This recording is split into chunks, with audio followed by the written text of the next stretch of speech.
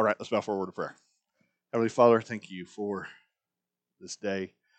God, I pray for all those who are suffering from this dreaded pandemic. God, we pray for healing. We pray for deliverance. Lord, we pray for your strength and your help. God, we pray that you would just be very present um, in each and every circumstance. God, as we look in your word now, we pray for wisdom and guidance, that you would use this time for your purposes to further your kingdom. And that we praise you and thank you for all you've done, for all you are. In Christ's name, amen. As I considered what to share in the midst of this difficulty, in the midst of this pandemic, in the midst of so many things that are going on and seem to be going wrong, uh, my mind was naturally led to the book of Job. And we're going to be looking this morning at Job chapter 1, verses 13 through 22. And the reason we're looking here is because I think it's important that we understand how important a right view of God is when you're dealing with circumstances and situations like this. I've seen over the last couple of weeks things posted on Facebook and in other chat rooms and so forth that are, frankly, as a pastor and as a theologian, frightening in terms of people's view of God and what they have to say about this situation and what's going on. People speaking for God when God himself has not clearly spoken on this issue. And so I think it's important for us to deal with the issue of God and how we deal with blessing and with pain. We open up in verse 13, and what has happened at this point is that God and Satan have entered into this discussion, into this debate about the worship, the life, the commitment of Job toward God, and how Job, uh, for what reason Job is following God, for what reason Job is serving God. And it's important for us to understand as we enter into the narrative itself of how it impacts Job and how Job responds. It's important for us to understand that Job doesn't know anything of this discussion. He doesn't know anything of this conversation. He doesn't know what's going on. He has no viewpoint, no perspective into the spiritual realm that is guiding his life at this particular moment. And so as we look at his response, as we look at what he has to say to this circumstance, I think we can see a lot of ourselves because we don't often know what's going on behind the scenes and what's taking place in such situations when things like a pandemic break out. But let's look at it. Satan has been given permission to move against Job, and move against Job he does. Picking up in verse 13, one day when Job's sons and daughters were eating and drinking wine in their oldest brother's house, a messenger came to Job and reported, while the oxen were plowing and the donkeys grazing nearby, the Sabeans swooped down and took them away. They struck down the servants with the sword, and I alone have escaped to tell you. He was still speaking when another messenger came and reported, God's fire fell from heaven. It burned the sheep and the servants and devoured them, and I alone have escaped to tell you. That messenger was still speaking when yet another came and reported, the Chaldeans formed 3 bands, made a raid on the camels, and took them away. They struck down the servants with the sword, and I alone have escaped to tell you. And while he was still speaking, when another messenger came and reported, your sons and daughters were eating and drinking wine in their oldest brother's house. Suddenly a powerful wind swept in from the desert and struck the 4 corners of the house. It collapsed on the young people so that they died, and I alone have escaped to tell you. Wow. In just the course of just a few minutes, everything that Job had held to, everything that Job had owned, everything that Job had possessed, everything that Job loved was taken away from him. The passage just piles on the tragedy. While one is still speaking, another approaches to report another tragedy that has befallen him. And for Job here, there's no indication, no clear sign that this is the hand of God or Satan or anybody else. This could all just be natural occurrences from his perspective, from where he's standing. This could all just be something that just happened. And we know from the text, although Job doesn't know, we know that this is not judgment. This is not God's judgment on Job. God has identified Job as a righteous person, as a person who is upstanding, who is blameless in his ways, is how God describes Job. And so we know that this is not an act of judgment. So how do we deal with this? How do we bring together the facts of the goodness of an all-powerful God and the presence of evil? How do we deal with these things? What would you say to Job if he were standing before you asking how to understand such a situation? What do you say to your friends who are facing similar situations, hardships, difficulties, fears? Now, you see, this is only a problem for a believer in a singular sovereign God. Nobody else has this struggle. Nobody else deals with this issue. If you're a polytheistic, then this is just a matter of God's battling in the spiritual realm. If you're a dualist, this is evil fighting good. If you're an atheist or a naturalist, it just happens, natural order of things. If you're a fatalist, it doesn't really matter. It's all bad. If you're agnostic, you're not sure, you don't care. It's only a problem for the believer in the Creator who is both all good and all powerful. So how do we answer? How do we respond? Well, there are at least 4 different responses that have traditionally taken place in Christian and Jewish circles that believe in a all-powerful and all-good God. Some have gone the route of removing the question. That is, they've argued or they've taken the approach that somehow it's appropriate to lessen God, either in his goodness or in his power. That is, that perhaps God doesn't know everything, or God can't do everything, or God self-restricts himself in responding to these things. Maybe he has the power, but he chooses to restrain himself in responding to such situations, and therefore he's not necessarily all good. Others have gone the route of blaming humanity, that to be free, to have free will, evil must, by nature, then exist. And that such events are the response to sin, either direct sin, that is, that God is responding to sin itself, or indirect sin, that sin has invaded our culture, has invaded creation, and therefore, as a result of that, things happen. It's not necessarily direct judgment, it's more of an indirect working out of God's response to sin. Third, people sometimes try and improve the diagnosis. That is, that there's a purpose in this, that there's a growth that God is trying to enact, that God is trying to bring growth, God is trying to bring direction, God is trying to bring purpose. Or they simply say God is in control and has a purpose, and it will get better.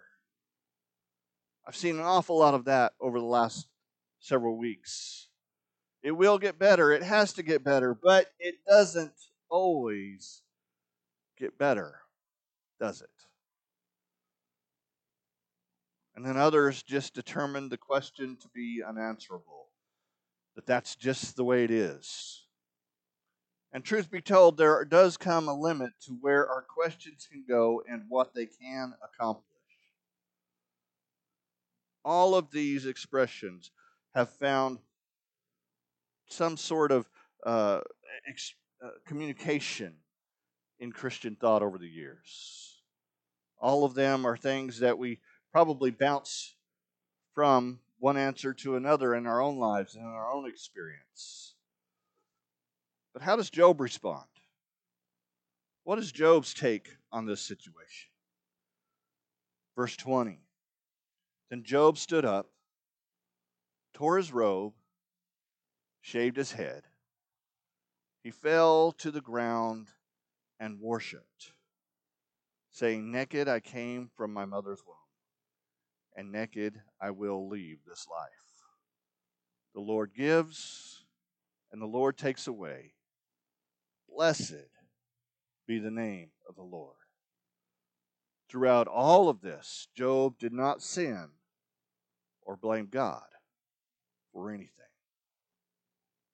What we see here is a response of a person who's in relationship with God. And I think if we're ever going to find a way through these sorts of situations, through these sorts of circumstances that we're facing right now, we need to begin with the notion, with the idea, with the reality that theology and relationship must go hand in hand. How we view God, how we believe, who we believe God to be, is tied to our relationship to Him. We see Job here relate to God appropriately. You see, for Job, there's no question who is responsible. God gives, God takes away. He leaves behind the philosophical inquiry. And I'm not saying that such questions and such debates and such philosophical inspections are wrong. I'm only saying that no single answer is totally right. There's no single response to how God interacts with life and how God interacts with circumstances that suffices to answer the things that we face. And sometimes a misapplied answer can be totally wrong, as you see with Job's friends later on in the book. All of them had a theology that was somewhat correct, but it was misapplied to Job's situation, and so therefore it itself was wrong. In the face of suffering, theological discussions always take a back seat to relationship. Always. And because Job is in relationship with God, he not only relates to God appropriately, he thinks about God correctly. His relationship is based upon his knowledge of God. You see in his response here, there's a combination of real sorrow, real grief, and real worship. Job stood up, tore his robe, shaved his head, and fell to the ground and worshiped. We need to be all right with both the grief and the worship. Too often, Christians don't allow others, don't allow ourselves to really grieve, to really express sorrow. We think it's somehow sinful to express such emotions. But that's not a biblical view of sorrow, of grief. Paul, later on in his letter, he says, we grieve, we do express sorrow, but we do it differently than those who are without hope. Both must be present. Job starts with the expression, naked I came. This is real sorrow. It's real acknowledgement that all that we have, all that we have gained, all that we have collected, all that has been a part of our lives is from God. He's holding on to things. He expresses a sorrow about the things, but not too tightly.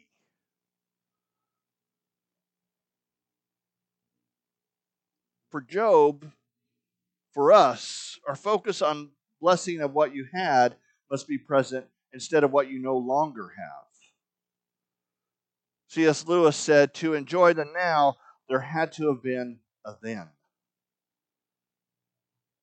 To enjoy what we have to see what God has indeed done in the past. We need to focus upon the blessing, not on the loss, as we grow and as we learn and as we grieve. He continues, the Lord gives, the Lord takes away. He recognizes God's position and absolute rights.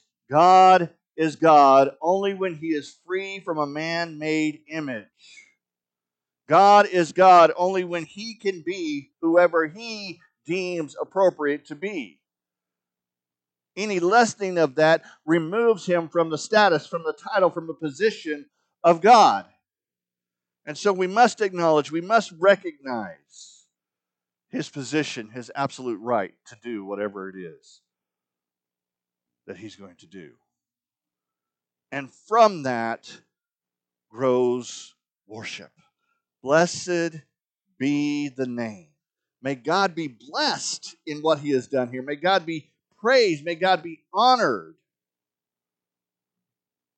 When it comes to evil, focus should not be on abstract questions we'll never come to a complete answers on, but instead looking at what God has done, is doing, and will do about evil. God has responded to evil. God has responded to our situation. God has responded to our circumstance. The Father's work is moving life from chaos to order. It has a purpose, it has a direction, it has an end goal. The Son's work, he died on the cross to respond to evil. The Spirit's work, he continues to comfort, he continues to heal, he continues to direct. All of these things express a God that is in conversation with, that is at work with our lives and in our lives, dealing with the evil that we confront. We can rely on that. We can have confidence in the future, not in some abstract concept, not in some abstract idea, but in the reality that we are walking with a God who is with us, who is for us, and who is guiding us to his good purpose. Not necessarily to our good purpose, to our end, the way we would like it to work out, but to his greater good purpose. One of the most poignant pictures of this growth and of this learning and of this dealing with pain, I believe, resides in the life of C.S. Lewis. C.S. Lewis wrote 2 books on the issue of suffering in his life: A Grief Observed and The Problem of Pain. And there's 20 years in between those. The Problem of Pain is the first book that he wrote. And it's at the stage in his life where he really had not interacted with, had not engaged with any sort of sorrow, any grief, any hardship. And so in The Problem of Pain, the answers are very clear cut. The answers are very clearly drawn of how we might respond to pain and what pain means and how it functions. But 20 years later, in dealing with the death of Joy Gresham, his wife, and the sorrow and the grief that she dealt with and all that she had gone through, and his journey with her, as he writes A Grief Observed, you find a different tone.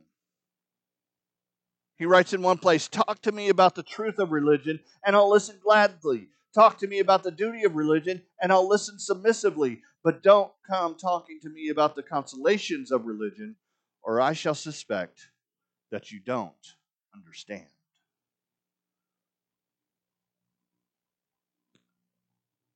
Too often we offer just the simple answers, the glib answers, well, this is just God's will answers, or things like that. And we end up doing more damage than good because, again, theology and response to such situations can only come out of relationship. They can't come out of philosophy. Lewis goes on to observe this later in A Grief Observed. He says, "My jotting shows something of the process of a restored relationship with God, but not so much as I had hoped. Perhaps both changes were really not observable. There was no sudden striking and emotional transition, like the warming of a room or the coming of a daylight. When you first notice them, they have already been going on for some time." It takes time to heal. It takes time to deal with the circumstance.